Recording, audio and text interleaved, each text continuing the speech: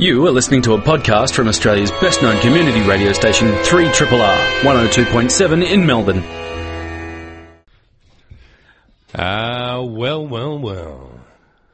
How you doing out there, ladies and gentlemen? It's Sunday Arvo, here on a hot kind of day. We're back.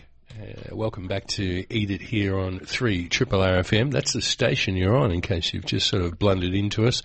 My name is Cam Smith, and across from me with his interesting T-shirt that he has on of another radio station. Yeah, well, look, we're all friends in the community media. It is. Sector, It's, so I'm just checking out your Peebs. Oh, it's underground radio. That's a good T-shirt. You get, like, if you subscribe to Peep, sometimes you get a free T-shirt. Yeah. I'm not scared to wear free things. No way. Welcome back, Cam. Thank you very, very much. It's good to be back, and welcome back to all you listeners. What are you doing? Are you keeping cool? It's there's probably a little bit of time to go to the beach, although I don't know if I'm into being sandblasted. Yeah, and also watch out when the change comes through, because remember that really hot day a couple of weeks ago, and it was in the news because everyone was at the beach, and then the wind turned around and everyone scurried away because it's like being sandblasted when it changes direction. It was an apocalyptic change. It was stupidly hot. I was on Bourke Street. Yep. Top of Bourke Street. And the first thing that you noticed was, ooh, wow, that wind's a little bit cool. That's kind of nice. But then it just gathered force like you wouldn't believe. And then there was this dust, and there's just all the dust coming from around the tram tracks. And then it started to rain torrentially. And then it wasn't finished then, Matt. No, it was like, I shall now do hail. It was like, hail. We've been talking a lot just off air, and also the scientists. We should say very much thank you to the scientists. Thank you, their scientists. last Good hour. to see you back. And the weather was also at the top end. They get out of here quick, didn't they? They do. They're gone. Wow, they're gone. The weather also at the top end of their show. Yes. Because it's on everyone's minds, because it's been the hottest January in the history of record keeping in this country. Hottest temperature ever in Adelaide. Yes, and we're seeing obviously very hot day today in Melbourne, and big ups to everyone at the Pride March there in St Kilda, sweating their way down. And then up in the north we see, what was the figure of half metre of rain. Half overnight. 50 centimetres. Yeah. That is, I'm going to say unheard of. I assume it is. Well, I don't know. Do you have a rain gauge on your balcony? You know what, I don't, but we really should invest in it. Yeah. You're a guy who likes to measure things and quantify it, and it's a good bloke thing to have that, because it makes you feel like you're sort of going to go and check the rain gauge. Yeah, check it out. Usually that goes to, I think it's about 30. Yeah, right. So it's the size. It's a beaker. Size of a ruler. 30 or 50. Yeah. Anyway, so you would have filled one of them up a few times over. All right, and Tasmania. Yes. On fire. Yes. There's about 20 fires there. A few fires in Victoria. There's a few fires. Stay safe. Sorry, stupid platitude. And then a polar vortex. Some of the photos coming out of Chicago have been amazing, haven't they? Minus 60 degrees, 23 people died. That was a few days ago. We are living in interesting times, as the Chinese curse goes. It is. But I don't know. Sorry about that, folks, to bring it down. But I think what has happened is that our society, the community, Australia, has reached some sort of a critical mass here where it's front of mind for a lot of people. It's not something that can be just sort of explained away anymore. Yeah. And again, I have this abiding image in my head of our Prime Minister waving a lump of coal in Parliament, and it's almost akin to if waving asbestos around now. What did you call him yesterday? Was it our goofiness in chief, or whatever you call it? Oh, I forget what it was, but it probably wasn't flattering. Yes, it wasn't flattering. Anyway, 12:06 around politics. Shouldn't talk too much about politics here on a food show. What do we need to do? We need to just let's look back just a little bit, because the summer is happening and has happened, and there has been all these wonderful people who have filled in for the Grid's shoes over the summer, and we need to say a very, very big thanks to Summer Stock. Yes, who did the film show late last year. Indeed. and there was that awkward moment when we both turned up to do the same show, but we won't dwell on that. No, we won't do that. And then also big ups to Neil Morris, who obviously is your regular on Sundays here on Triple R, but Still also here. filled in for us for the last couple of weeks. And you and I both heard the intro to his show, Still Here. That was on the 27th of January. Yes. After a very, very contested and auspicious day. An increasingly contested day, I would say, and we're not going to Indeed. go into that. But No, we shouldn't. But I think what I'd like to say, Neil, is that he did an especially poignant and enjoyable show. It was quite amazing. And dare I say it, it's actually worth seeking out and listening to. yes, Jan 27 midday, if you want to jump on the website and have a listen. Yeah, that's it. Now, what else? And now we're all back. It's back to normal. So Sundays are back the way you know them. And we should also, speaking of Sundays and Saturdays, it's been remarked... Saturdays and Sundays. You mean especially something to do with the morning of Saturdays and Sundays? And it's been remarked on a couple of times today already because obviously we're all coming back and rubbing our eyes. But over the summer break... Having to sleep, our getting colleague- out of our pyjamas. Yes, figuring out how to make the coffee again. Yeah. No, our colleague here at Triple R, Tim Thorpe, was Colleague. recognised Well put. as part of the...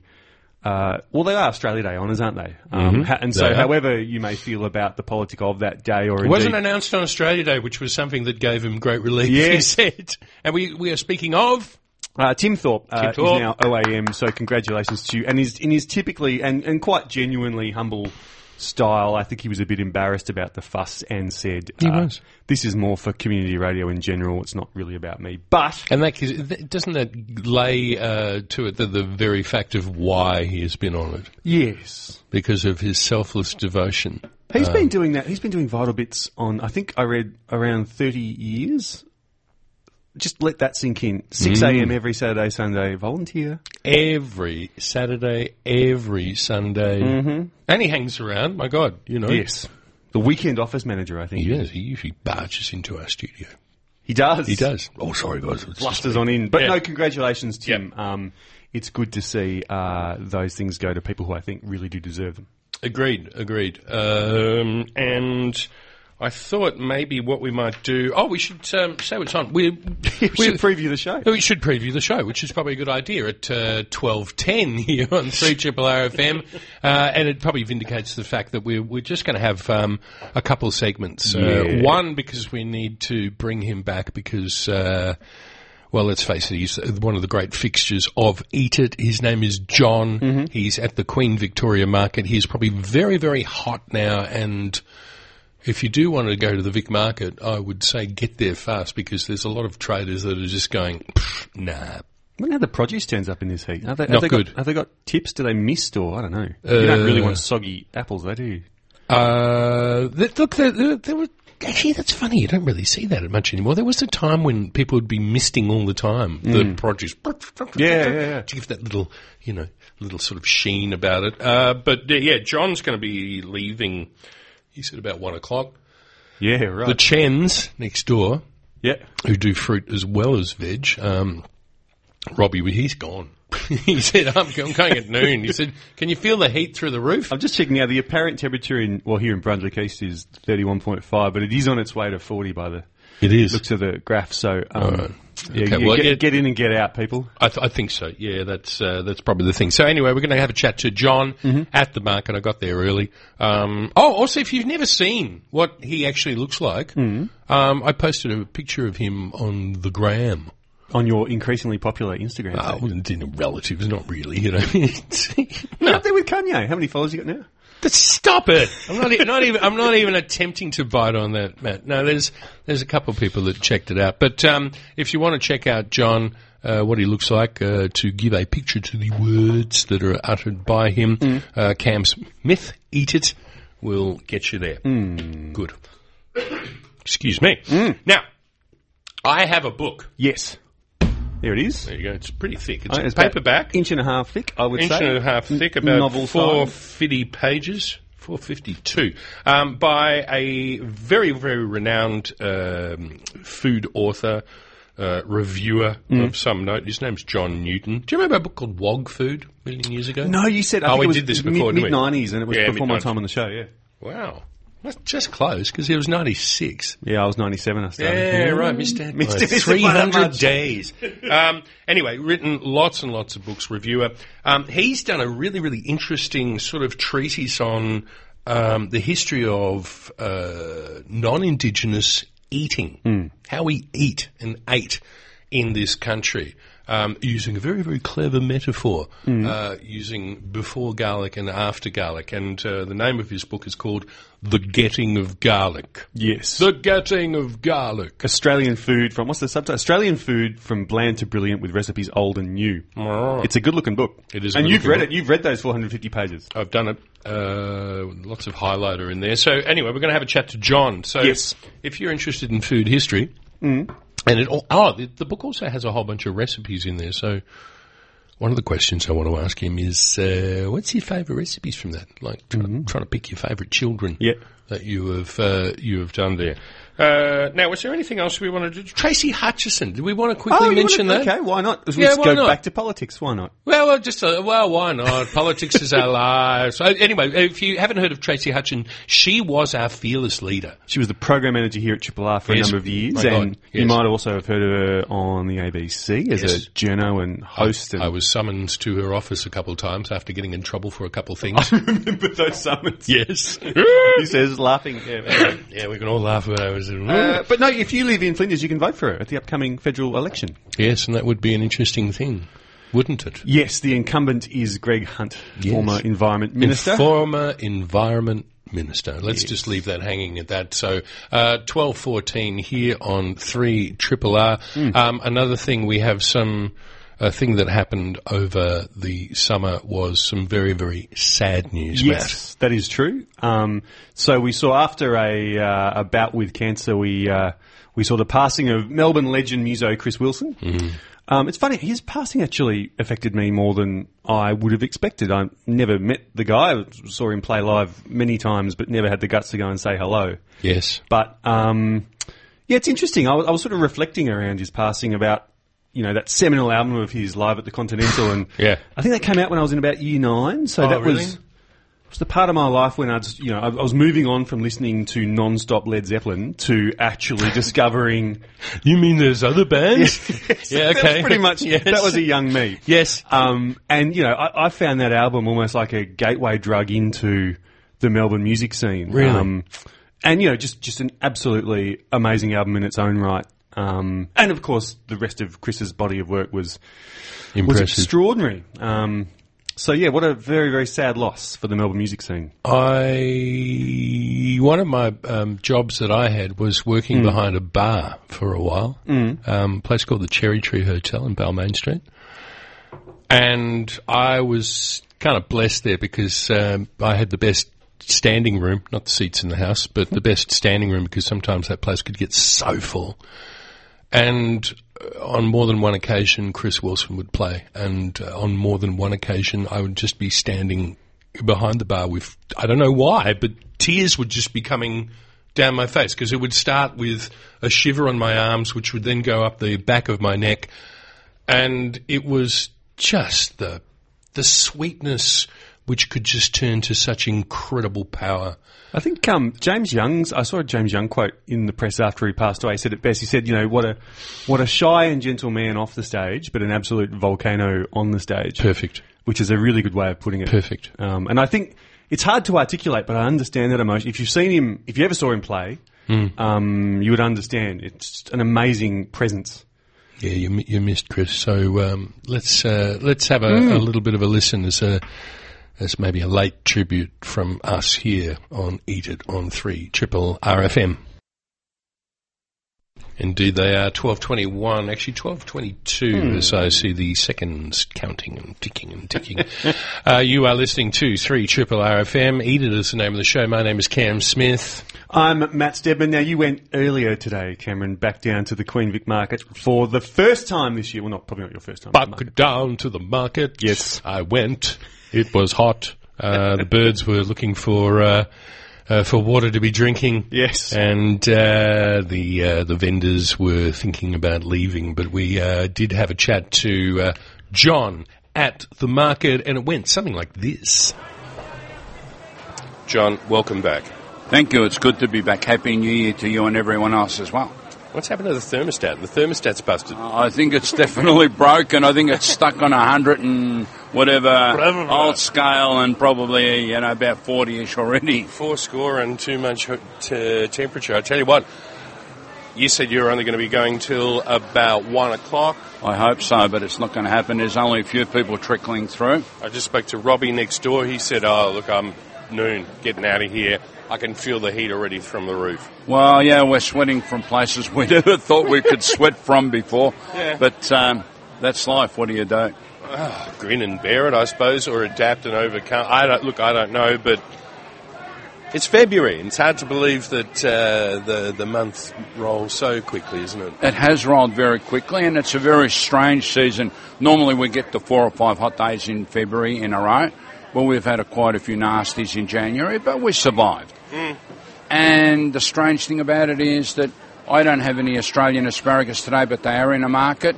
But the only thing is you'd be looking at paying $5 or $6 for a 200-gram bunch. So because of the heat, I didn't bother. So there's plenty of other things out there that you can get into. We've got new things like the gherkins have started locally. I had to grab those. I've just to give you paint you a little picture. John's got his little area at the back where mostly I see him chopping pumpkins, wrapping up celery. It's just preparing stuff for the front, and it's got a lovely bit of hessian. And on there, I've sort of scattered around. I've got a couple of things. One, gherkins. Secondly, I want to talk a little bit about this afterwards, capsicum, and of course the beautiful tomatoes that you have. Gherkins, a cucumber, knobbly, ugly-looking things. Yeah, they've got prickles on them, and the plant's very prickly as well. They look ugly as sin, but when they're freshly picked off the plant, they're beautiful to eat raw, very refreshing. Less moisture than a Lebanese cucumber. Yeah, a little bit dry, aren't they? Which means that they are definitely worth pickling. And there are so many different ways to pickle them. You can pickle them the Jewish style where they put them in a jar with all the little seeds and stuff, and turn the jar upside down and sit it in the sun for a couple of days, start the fermentation process going. Or you can put them in a jar, wash them properly is your first bit. Put them in a jar, boil your water and vinegar together, put it into the jar. Yeah, that's what I did last year. I was just pouring the hot pickling mixture over the top of it with a bit of dill seed. That was about it, really. Simple. Yeah, you can do a lot of things, but I reckon the simpler the better. Me too. Or you can boil the cucumbers and chop them up and make like a cucumber paste and put it on your ham sandwich. But there are so many ways you can do them. Yeah. But the best way is if they're really, really fresh, to eat them raw. Yes. Okay? Yeah. So that's one of the things. And he's got some beautiful red capsicums here now. They look similar, but they're very different. We've got a smaller variety, very thick flesh, very, very sweet. They came out of Mildura. And we've got a bigger one that's very big, juicy, thick flesh, came out of South Australian glass houses. Now, this variety has got more sugar than the Queensland varieties. The Queensland varieties might be shorter and prettier and that, but they are higher in acid. I find it a little bit harder to digest them sometimes. These sweeter ones I can always eat without a problem. Can I bring up something that for a lot of people's parents and things like that, the first time they ever bought a blender, and one of the very first recipes they ever did when they got a blender was that soup from Andalusia. Some say it's a soup, some say it's sort of like a wet salad, gazpacho.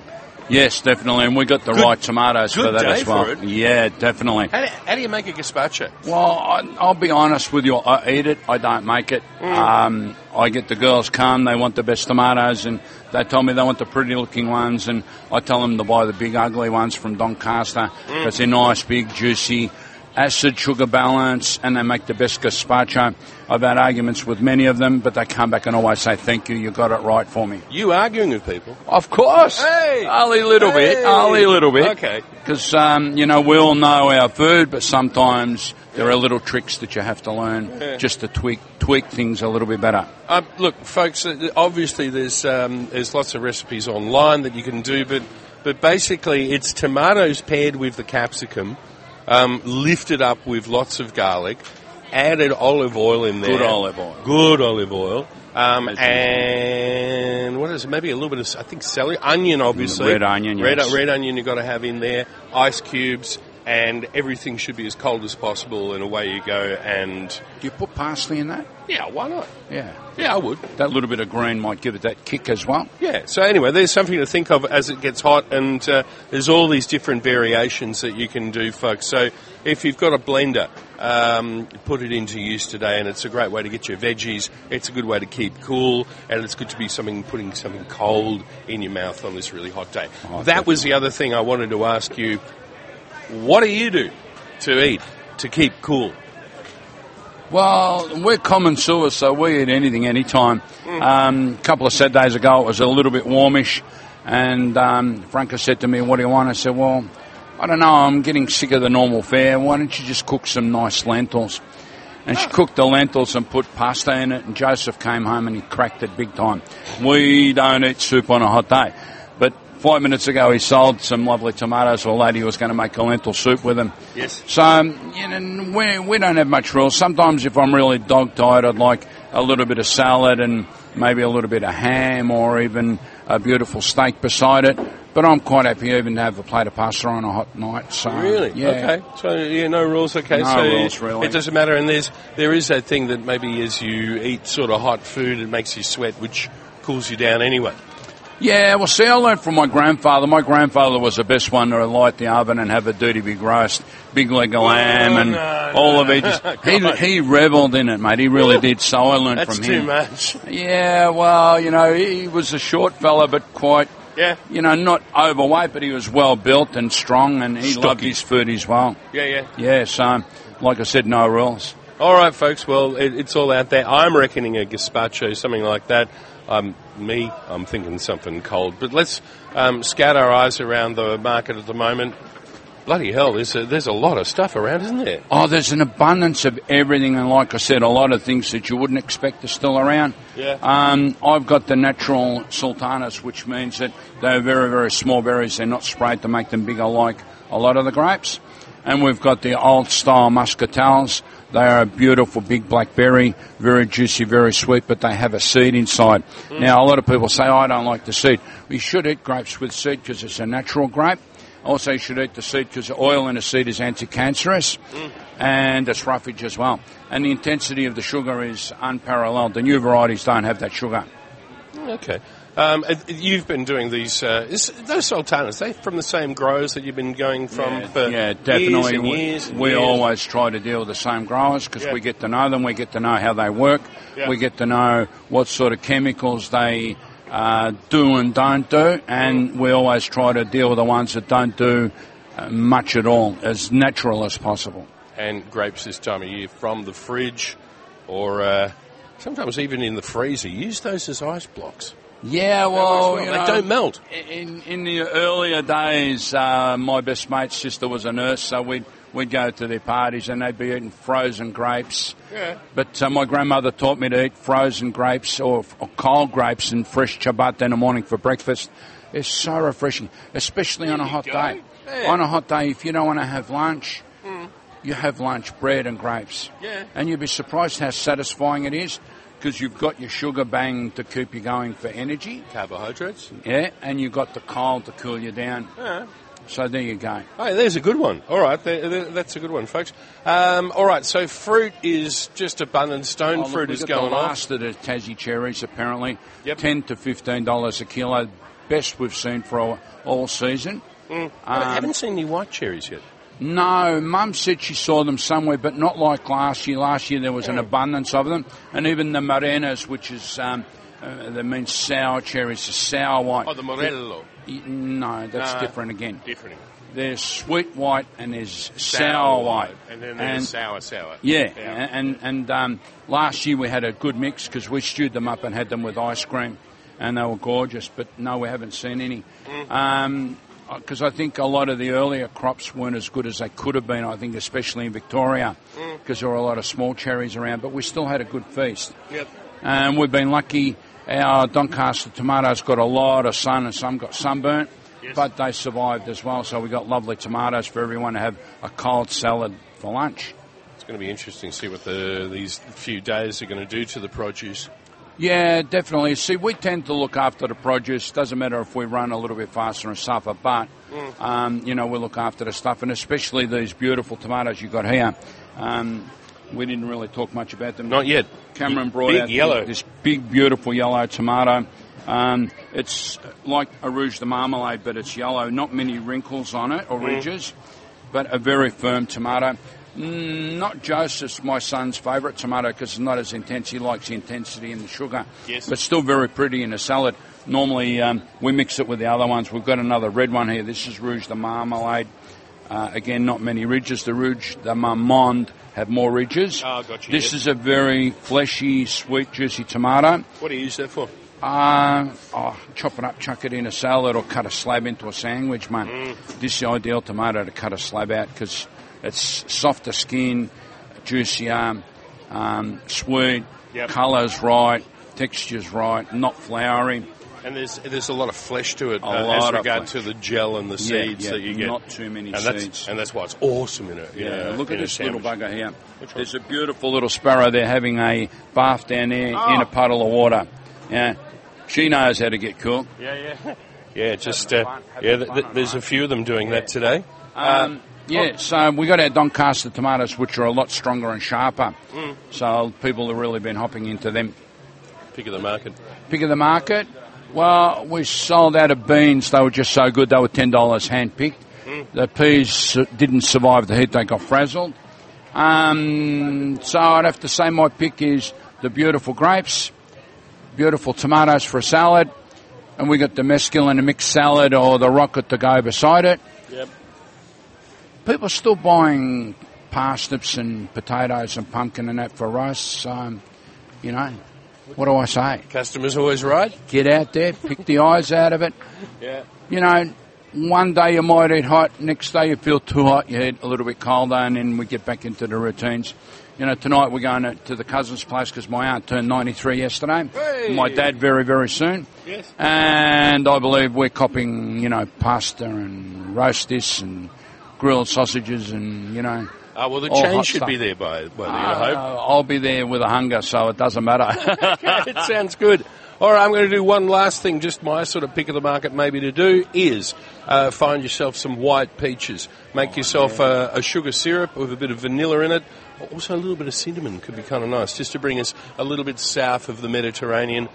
Have them in the fridge. They're going to be cold and they're going to be good. And maybe it's a good excuse to get some ice cream to go with it. Talking about peaches, the oldies, they either get the white peaches with the pink face, or they get the clingstone peaches. They peel them, put them in a pitcher, put the vino on top, put it in the fridge, and then bring it out and fill the pitcher with ice, and then you serve the wine. You drink the wine with your dinner, and at the end of the dinner you eat the peach. And then hasta la vista, mate. Hey, siesta time. Everyone sleeps well. Yeah. All right, we're going to get out of here. You get out of here early. I hope you have a great night tonight. Thank you, and I hope everyone else does too. Keep cool. And it's good to see you. Yeah, it is. All right, mate. See ya. Peaches and wine. I like that. Sounds kind of nice. Thank you, John, for the first market report of the year. Yes. I hope you're enjoying the show. You are listening to 3RRR FM. Edit is the name of the show. It's a joy to be back. Lordy, lordy. We're going to get into the meat of the issue. Yes. In a sec. You keep thumping that book. Oh, why not? I like thumping books because it shows how the vibrations through this desk. We're going to be talking to John Newton about his book, The Getting of Garlic. But we thought maybe we might put another little music track on. Yes. A bit of Stephen Cummings. Yes. Yes, it is. And it asks a question. It's relevant in this context, I think. Yeah. Matt agrees. I always think that if you've got a good question, you should just keep asking it. And ask it. Yes. And ask it. And ask it. Stephen Cummings there. The cover. Yeah. And Shane O'Mara on guitar there. And I said to you, I thought it was Brimful of Asher when it first started. Yes. Same chord progression. And I said, but no. They got a decade or so on that. Yeah. Let's go to Sydney. Yes. I think it's always a great idea. We fly over the Great Dividing Range and we circle over the harbour and go, my God, it's pretty. It's really nice. I bet you there's some good restaurants there, and I bet you there's some people who know what they're talking about when it comes to food, and we've got one here. His name is John Newton. John Newton, a very, very good afternoon to you. Good afternoon to you from sunny Sydney. Steak and kidney, how's it going? Steak and kidney. Steak and the kidney, Emerald mate. City. The Emerald City. Yes. What are you doing? You said you were working on something. Are you writing? You're sitting in a garret or something like that, looking out across the harbour as the... I'm in Glebe, which is just that's all right. the western side of the harbour. Good, quite good close suburb. to the city, and I'm working on a book, but I'm not going to tell you about it yet. Really? All right.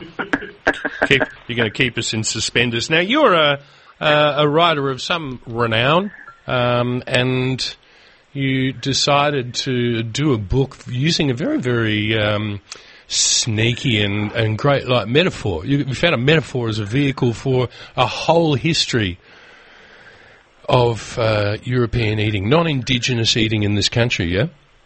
That's right, non-Indigenous.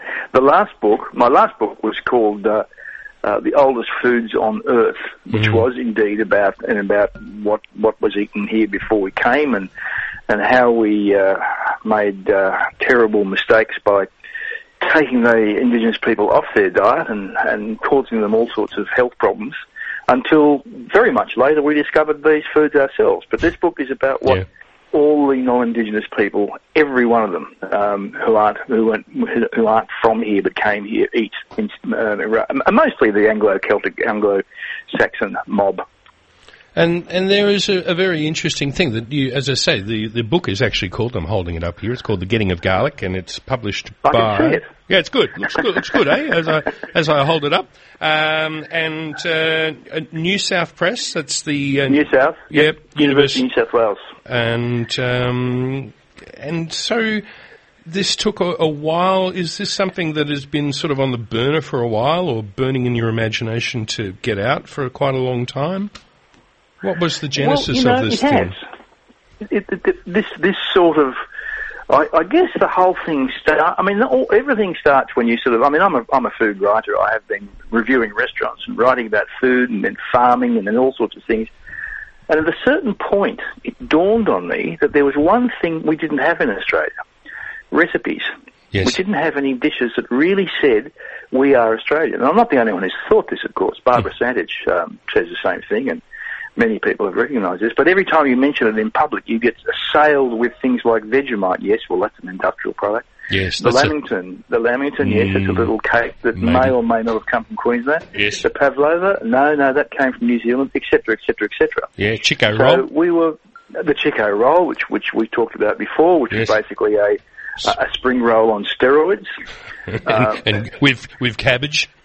With cabbage, yes, lots of cabbage. But it just struck me as very curious, and that led to me thinking quite a lot about this. And it led me to, actually, this book and the one before came from a doctoral thesis I did. So I took them out of the thesis and I made them much more readable, and had got 2 books out of it, which is very rare. Well, I got to say that, John, upon reading the book, I tend to agree with you. I think this is a great read, and it's a great sort of spanning of the history of this nation. And the food is an interesting way of looking at history. Well, it is. I mean, you know, we get back to that whole thing of there was a French guy that said, "Show me what you eat, and I'll tell you who you are." And more or less. I'm paraphrasing. Yeah. Oh, okay. You've got it. I've got the exact one. It's tell me what you eat, and I will tell you what you are. Oh, what and what? What and what? It's a what and what. And but it is quite true. But I think maybe we've got a bit of time to maybe sort of tease some of these things out. So the first settlement happened obviously in 1788, which is obviously a very contentious thing, which we're sort of labouring with as a society. But one of the interesting things that I hadn't really considered is the fact that a lot of these convicts that had these non-Indigenous people had, well, they were sort of dispossessed twice, Right, yeah. not once, but twice. And maybe as a thing to start off with is to say about how in the where are we? We're in the 18th century. That there was a great dispossession of people from the land into the cities. That's right. There was the what they call, well, there were two things that were going on. First, and this is something, of course, that the Michael Simons, another food historian, noted. We were started on the same time as the Industrial Revolution started. So that was one of the things that forced people off the land in Great Britain and Ireland. The other thing, of course, was the land enclosures, where Yes. the enclosures where the very rich took away all the allotments from these people, where they used to have their little lots and grow their veggies and raise their pigs, and they were taken away from them because there was, in addition to an industrial revolution, there was an agricultural revolution, and there was a machine started by the wonderful Jethro Tull. Jethro Tull. So he existed. Tull. So He did. Well, yeah, Matt's looking at me going, yeah, I know that. True, yes. True. Tick. Yes. He invented the horse-drawn seed drill, which was much better used in larger properties. So all the people with little properties were told to, if I may say so, bugger off. Bugger off, Get back into their box. Yep. And the wealthy, as is often the case, took over the land, and so the poor people of Great Britain and Ireland were twice dispossessed, and then many of the poorest of them were sent out here to get rid of them. Yeah, and here you go, as you put it so well. The mainly unwilling non-Indigenous inhabitants often had no means of cooking, nor indeed money to buy food to cook, as they were for the most part illiterate and had been plucked from their village culture, deprived of their crops and livestock. They had no way of preserving the recipes they and their families had used for generations. So these people that came to this country at the very start, there certainly wasn't a peasant culture, and there wasn't, even if they could preserve recipes that they did, there was absolutely no way. Well, they brought what we call Anglo-Saxon food with them, and it was probably more the soldiers who brought the notions of the roast beef of old England, the notion of the roast turkey, the Christmas pudding, these things which were traditions of English food. They arrived, and we stuck to them stubbornly for 200 odd years. I mean, that was the extraordinary thing. Most America. They arrived with their own food, but they adapted and developed many things that were purely American, not least of all the hamburger and the hot dog. And you think about you look around, like I've got this great old book by James Beard, God bless his soul, and he talks about all the different regions of America, and there is such variation, and there is so many recipes. That's and right. So why did the Americans go that way while we refused to, or just had no interest in doing it? There's some lovely quotes about that. There's one I'm going to find for you here, which comes from a guy called. Oh, it comes from Philip Muscat's book, The Art of Living in Australia. Well, he says it must be remembered that Australia has been peopled chiefly by Anglo-Saxon race. Yes. In such a stock, the traditional tendencies are almost ineradicable. Blah, blah, blah, blah, blah. The Anglo-Saxon thinks there's only one way of living in every part of the world, no matter whether the climate be tropical, semi-tropical or frigid. Yes. Those in the old country live in a certain manner, and all the rest of the globe have every right to follow their example. And, of course, those people who came out here first in 1788 were Georgians, and Georgians believed themselves to be the most important people on earth. Yes. They were chosen. They were the chosen people. Yes. A part of one of the biggest empires the world had ever seen. Yeah. Oh, yeah. So we imposed everything. We bought our own food, and we imposed a totally irresponsible and ridiculous system of agriculture, which, if you have a look at what's going on in Murray-Darling now, we're reaping what we sown. Yes, we certainly are. Look, it's 12:50 here on 3RRR FM. Matt's doing the break with the hands thing, which means we'll be back after this. Stand by, John. Triple R is where you are. I'm speaking to John Newton regarding his book, The Getting of Garlic, and we were talking about, being in Australia, but certainly looking back at the old country when it came to food. But one of the other problems with the early settlers and, the lack of interest in the diet was the fact that, we ate to fill our bellies, and we sent most of the very best away. We did. We exported. We from the very beginning, we were industrial farmers, and I think the other thing to take note of is that let's give them their due. It was a very tough country to live in. They'd come out here. We've discovered more and more that they had to do a lot of unpleasant things to the indigenous people here. They had to carve out their farms. They didn't have much time to think about food. It was just fuel. Not. Yes. There were very few women, and those that were there were probably, cooking for the farmers, and they'd throw a little bit of mutton or beef on the fire and cook that, and maybe make a scone or two for after to impose their own femininity. So it was a tough place. It was a tough place to be, and it was it was a very tough place to live. Yeah, it's for both men and women. And the funny thing is that this even got carried through to the 80s when I was. I recall that, for instance, tiger prawns. You never even saw those things because they just got sent over to, as we talked about a while ago, to the people that would pay the money, pay the extra money. That's right. But This food culture was very much about I can remember doing a review of a truck stop years ago, and it was voted the best truck stop in Australia. I forget where it was, but I went there and ate. And I said, "What's so good about the food here?" And they said, "Well, there's a bloody lot of it." There's heaps of it, mate. The steak falls over the edge of the plate. And that was sort of seen as being awesome. Quantity is replaced by quality. That's like, oh, mate, awesome. I remember that used to be the sort of thing they'd talk about schnitzels. Oh, the schnitzels are huge, But I seem to remember my mum used to say, never eat anything bigger than your head.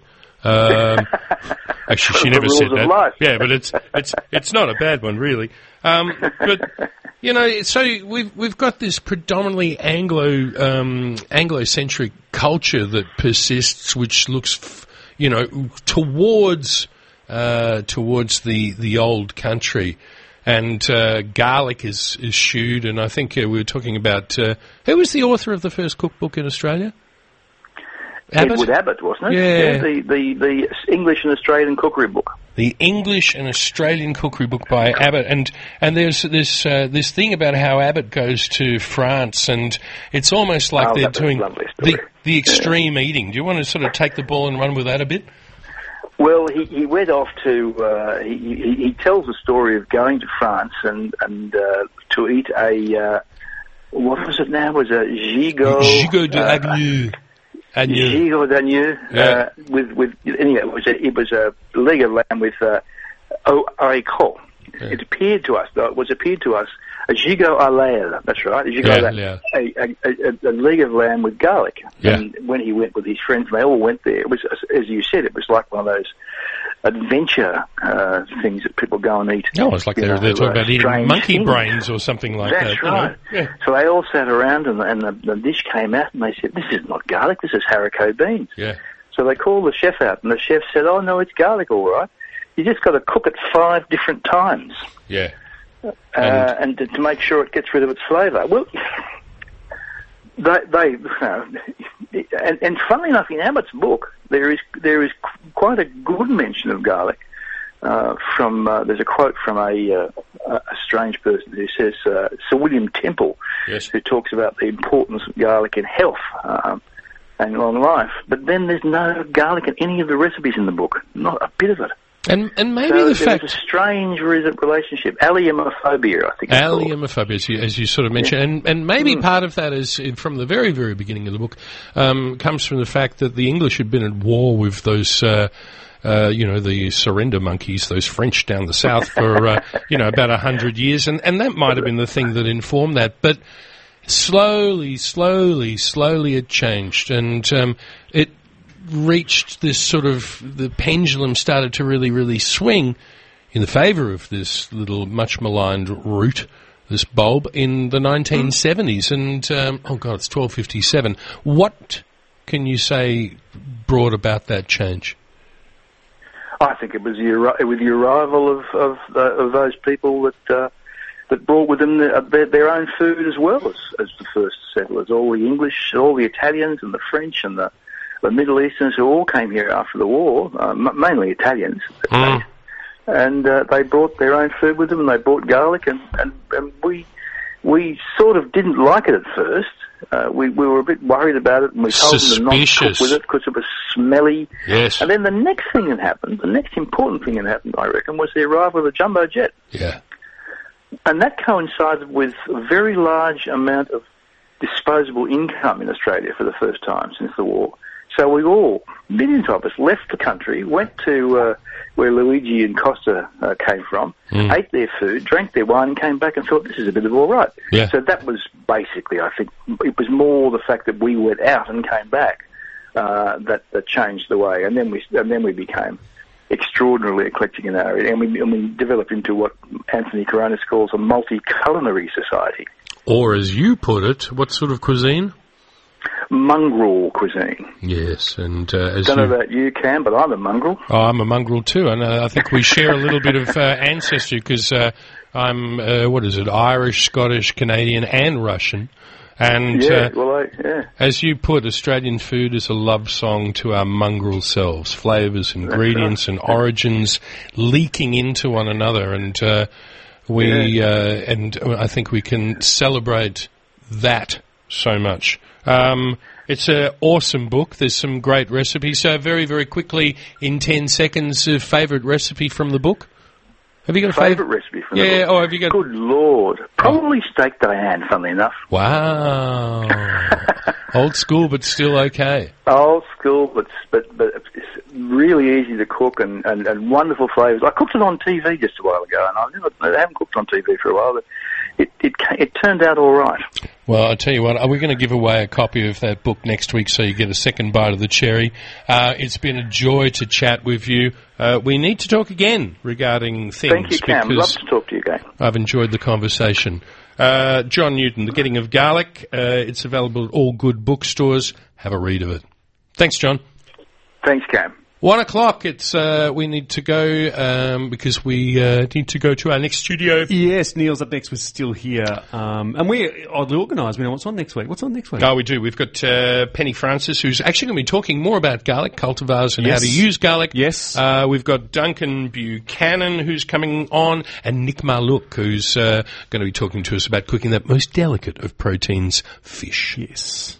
Thank you for listening. Stay tuned. You've been listening to a podcast from Australia's best-known community radio station, 3RRR, 102.7 in Melbourne. For more podcasts, information about upcoming events and our live stream, please visit our website at rrr.org.au.